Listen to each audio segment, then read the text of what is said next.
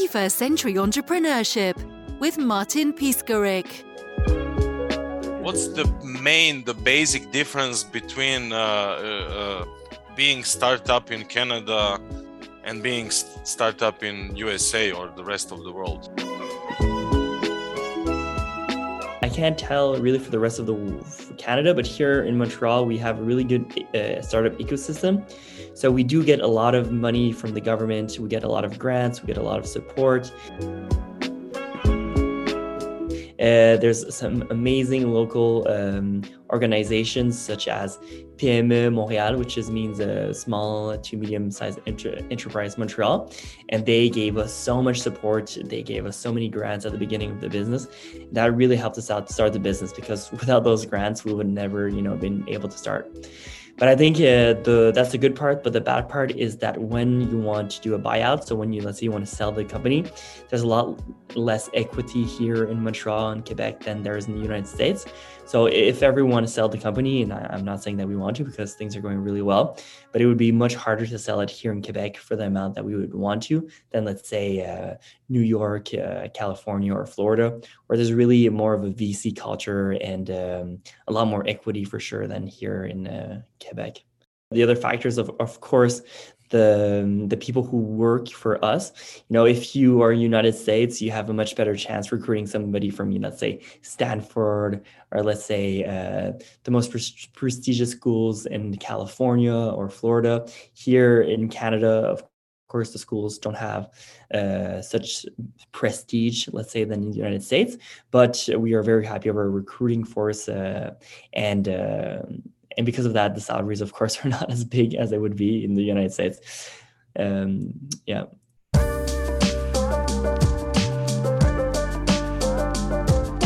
What's the life cycle, typical life cycle in Canada versus the States? So in Canada, and right now, it's hard to generalize to all businesses, but what I see is that, in Canada, there's not this type of mentality where, like, I'm going to build a business and within 1 or 2 years, I'm going to sell it to a VC and retire on a beach. Here, it's more like, okay, I'm going to start a business and grow with it and maybe even retire with it and give it to my children. Whereas in the United States, I feel it's more like, because, all the startup movies and all these people in TikTok, Instagram, they're like, okay, build fast and sell even faster.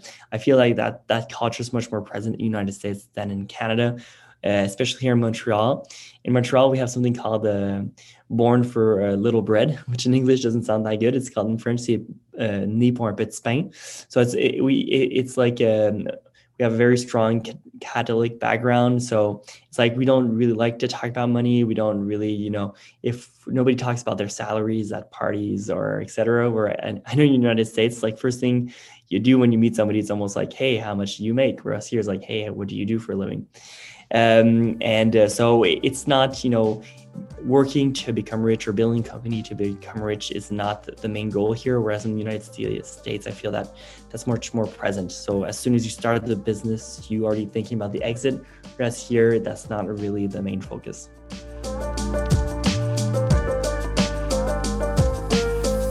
Is there any difference between Canada and the States in full-time versus VAs ratio? Yeah. So that's a really good question.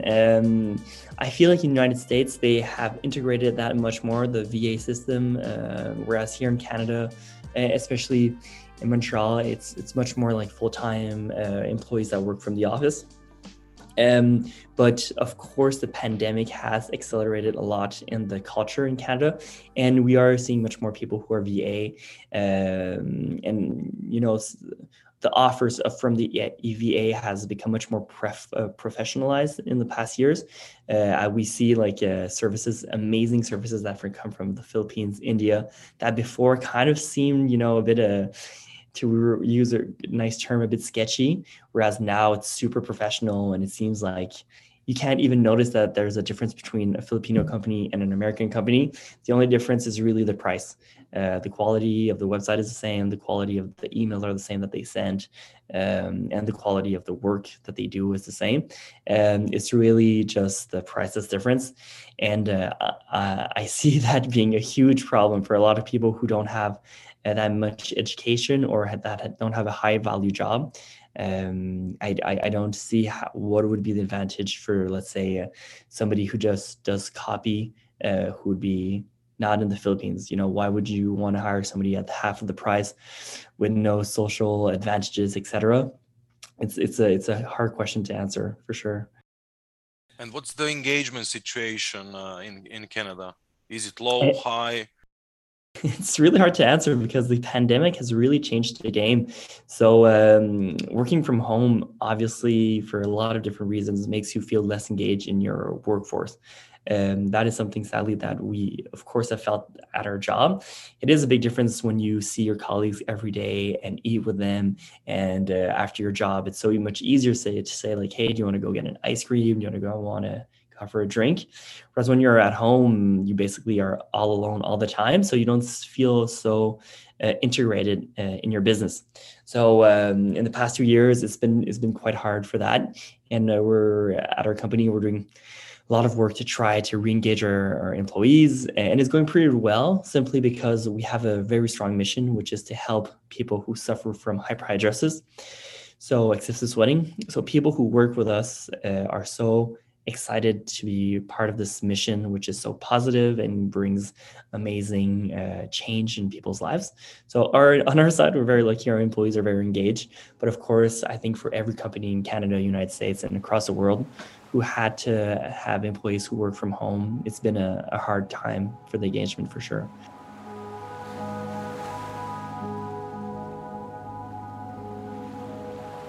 When you say it's essential to sell a product that people really need, what do you speak about? That's a really good question. So basically, just to give you maybe your listeners a bit of background, we sell a machine that treats hyperhidrosis. So that is the scientific term to describe excessive sweating. Basically, the founder of this company, he had excessive sweating on his hands and feet, and he tried everything to find a solution for himself. And because he didn't find any solutions, he said to himself, I'm going to build my own. He got me and another one of his friends to work with him. So we were all the co-founders. And once we found the perfect solution for him, it was like such a moment that changed his life that we knew that everybody who had that same problem would have the same type of intrinsic well-being when they use the machine.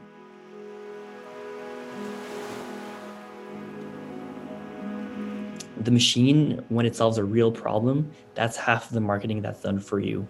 When you have a product or a service that people don't really need, you need to convince them that much more. It's like, there's this saying like, imagine needing to sell some ice or some snow to an Eskimo, something that he really doesn't need. Whereas imagine trying to sell some sunscreen to somebody who's on the beach and it's, let's say 90 Fahrenheit outside.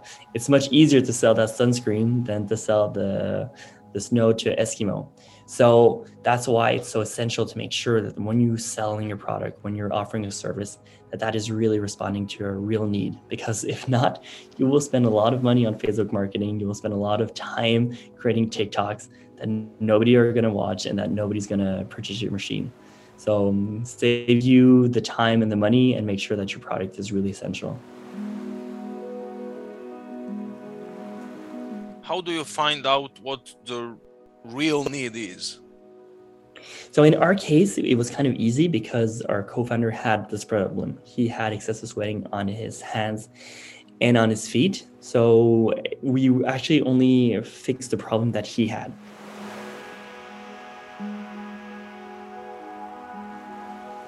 By fixing that problem, then we realized that we could fix the problem of everybody who had excessive sweating. So basically, he had excessive sweating, and we looked at the literature. We saw that 5% of the general population had excessive sweating. And we said to ourselves, okay, this is a big enough market for us to create a career out of it and to help a significant amount of people.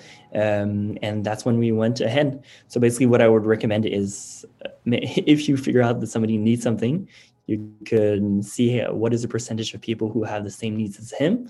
And from there out, you could create your business like that. The part is analog, of course, is the technology. So we took a technology that was called an iontophoresis device, and we really thought it was the best way to treat excessive sweating. Where we took a leap of faith was in the business model. So instead of selling to doctors, instead of selling via distributors, we said, let's take the solution and sell it directly to the consumer. So we took the leap of faith of the DTC model of an industry. Medical devices are usually very, very, very, very conservative. So they only want to sell via distributors, doctors, health clinics, etc. Our leap of faith was saying to ourselves, let's disrupt the business model and go directly to the consumer. And this really has been the great game changer, because nobody in our field was doing Google AdWords. Nobody was doing Facebook ads. So the cost per acquisition online was very, very low. And very quickly, we knew that our leap of faith was the way to go. We were confirmed in our first hypothesis.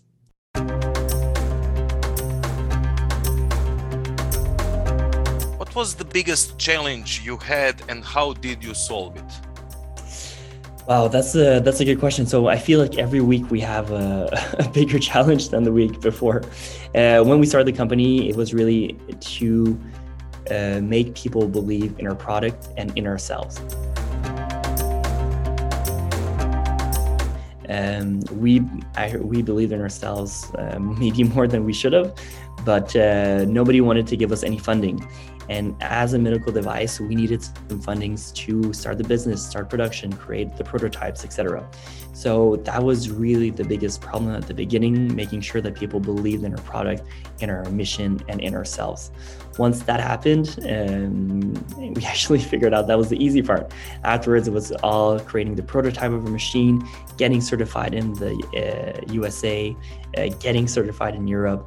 All those things took sleepless nights, took weeks and weekends of work. And right now, I think like everybody across the world, of course, there's a supply chain issues. That right now is our big problem.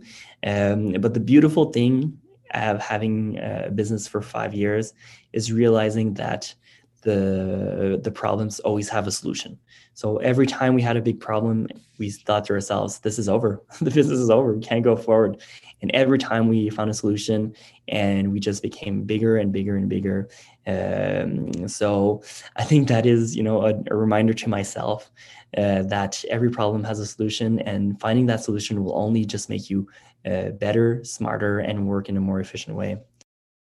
What was your most important transformation regarding working in team with your co-founder? That's a really good question. So basically, we were all working not by ourselves, but we had, all our own little projects. And working together, it was the first time where we really needed to work together as a team and make sure that we were aligned with other people's strategies. So it made us become better communicators.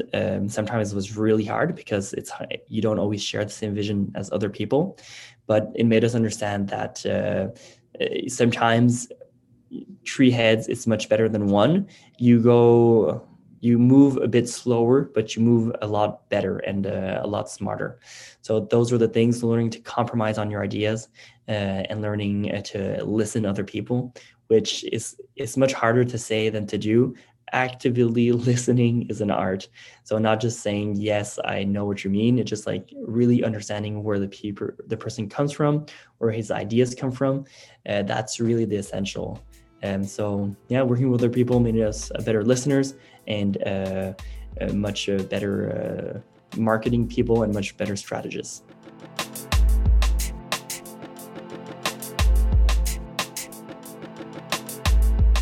What were the most important lessons from the process? The most important lessons was try your intuitions very quickly. So for us, of course, we wanted to use a DTC model, and by using a website that when I look back, I'm like, oh my God, this is so awkward. It's like kind of cringy, but back then it was exactly what we needed, simply to test the business model of DTC and trying some Google ads that when we look back, they're really bad, but in fact, at least they allowed us to try this model. And same thing for Google ads. We just put some Google ads out there. We didn't wait to see if it was perfect. We just did it. And very quickly we did some sales. And with those sales, we had money enough to do better tests, to have better content, and just to scale from there. What is the difference between those, let's call them standard channels like Facebook, sales channels? Back then and now? I mean, now you need approximately $70 for per acquisition, and back then was $5 or $10 or any other changes. Well, of course, Facebook, the iOS change, that changes everything for not only for us, but for everyone. But the big difference, let's say for Google Ads, is that before we were almost the only people using that sale challenge. Our competitors, of course, they saw that we were doing this. They realized that this was an amazing way to go forward. And then we had some competition on some keywords that we didn't have any competitions before. So those are kind of the big difference. Simply, we were on an untapped market. We're the only people using it. So of course, the cost per acquisition was much lower because of that.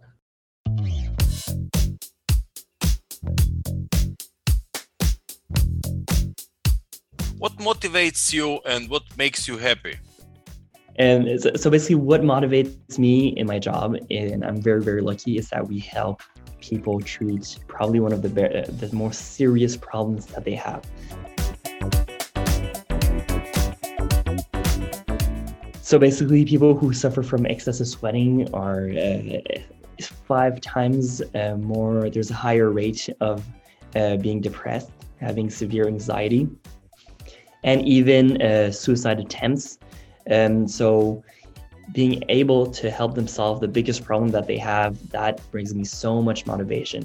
And even when there's days where I'm not happy, and even when there's days where the sales are not going so well, just reading the reviews of somebody who says, because of you, I was able to hold my wife's hand for the first time without being ashamed. Because of you, I was able to go to a job interview without being stressed. All these little things, when I read them, I'm like, okay, this is worth it. So that is what brings me the most joy, is having this amazing mission. So that is also something that I always talk to with people who are young entrepreneurs. Make sure that you have an offer or a job that you really like, because when there's going to be low days and when the sales are going to be bad, and you're wondering to yourself, why am I doing this? There needs to be a good answer, because if not, you'll want to quit, or you're going to be burned out pretty quick.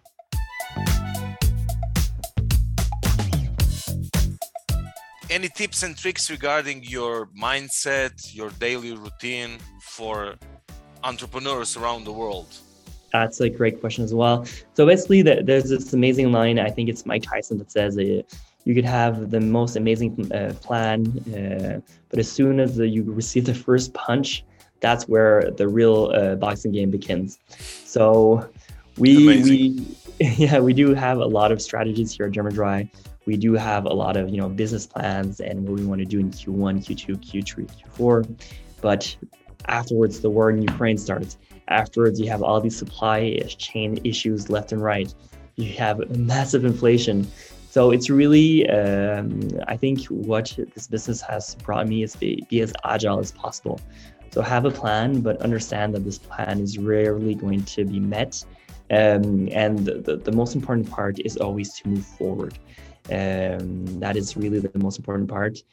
So setting objectives, making sure that even though you don't fulfill these objectives, realizing that at least you're not still at square one, and always not being complacent of what you're doing, but always try to move forward.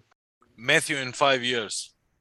Oh, in 5 years. Okay, so in 5 years, our aim is to become the alternative to deodorants, be in every shell, in every big company such as Costco, Walmart, Amazon, and that when you say Dermadry, you won't be like, hey, what's that? You'll be like, oh, Dermadry, of course, I already have a machine at home.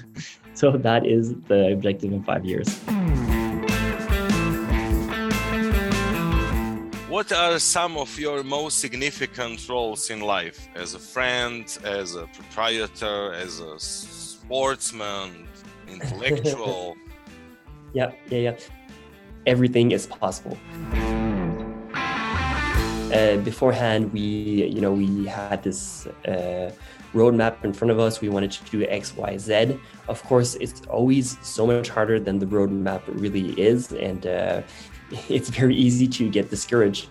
But when I look back and I see everything that we accomplished as a company and as an individual, I'm thinking to myself, everything is possible. And the 5, 6, 7, 8 to 10 years, like if I did this with almost no money and with almost no help, now that our company has the money and the terms and, the confidence from our business partners, the sky really is the limit. And I think that we could accomplish amazing things. I think that now my goal and my position in the company is to show to other people, to inspire them that everything is possible, and also to show them what are the steps that we need to take to make sure that we accomplish these things. So, now that I did it myself, I need to transmit that knowledge of how to do it and make sure that people understand that even though there's a lot of obstacles along the way, sky really is the limit. If you want to learn more about Dermadry, the anti-sweat device, please go on our website, dermadry.com. DERMADRY.com. If not, we are on TikTok, Facebook, YouTube, and Instagram. We would love to be able to help you treat your excessive sweating. And I hope that if Dermadry is not the solution for you, please come and talk to us and we'll make sure that we find the correct solution for you. 21st Century Entrepreneurship with Martin Piskarik.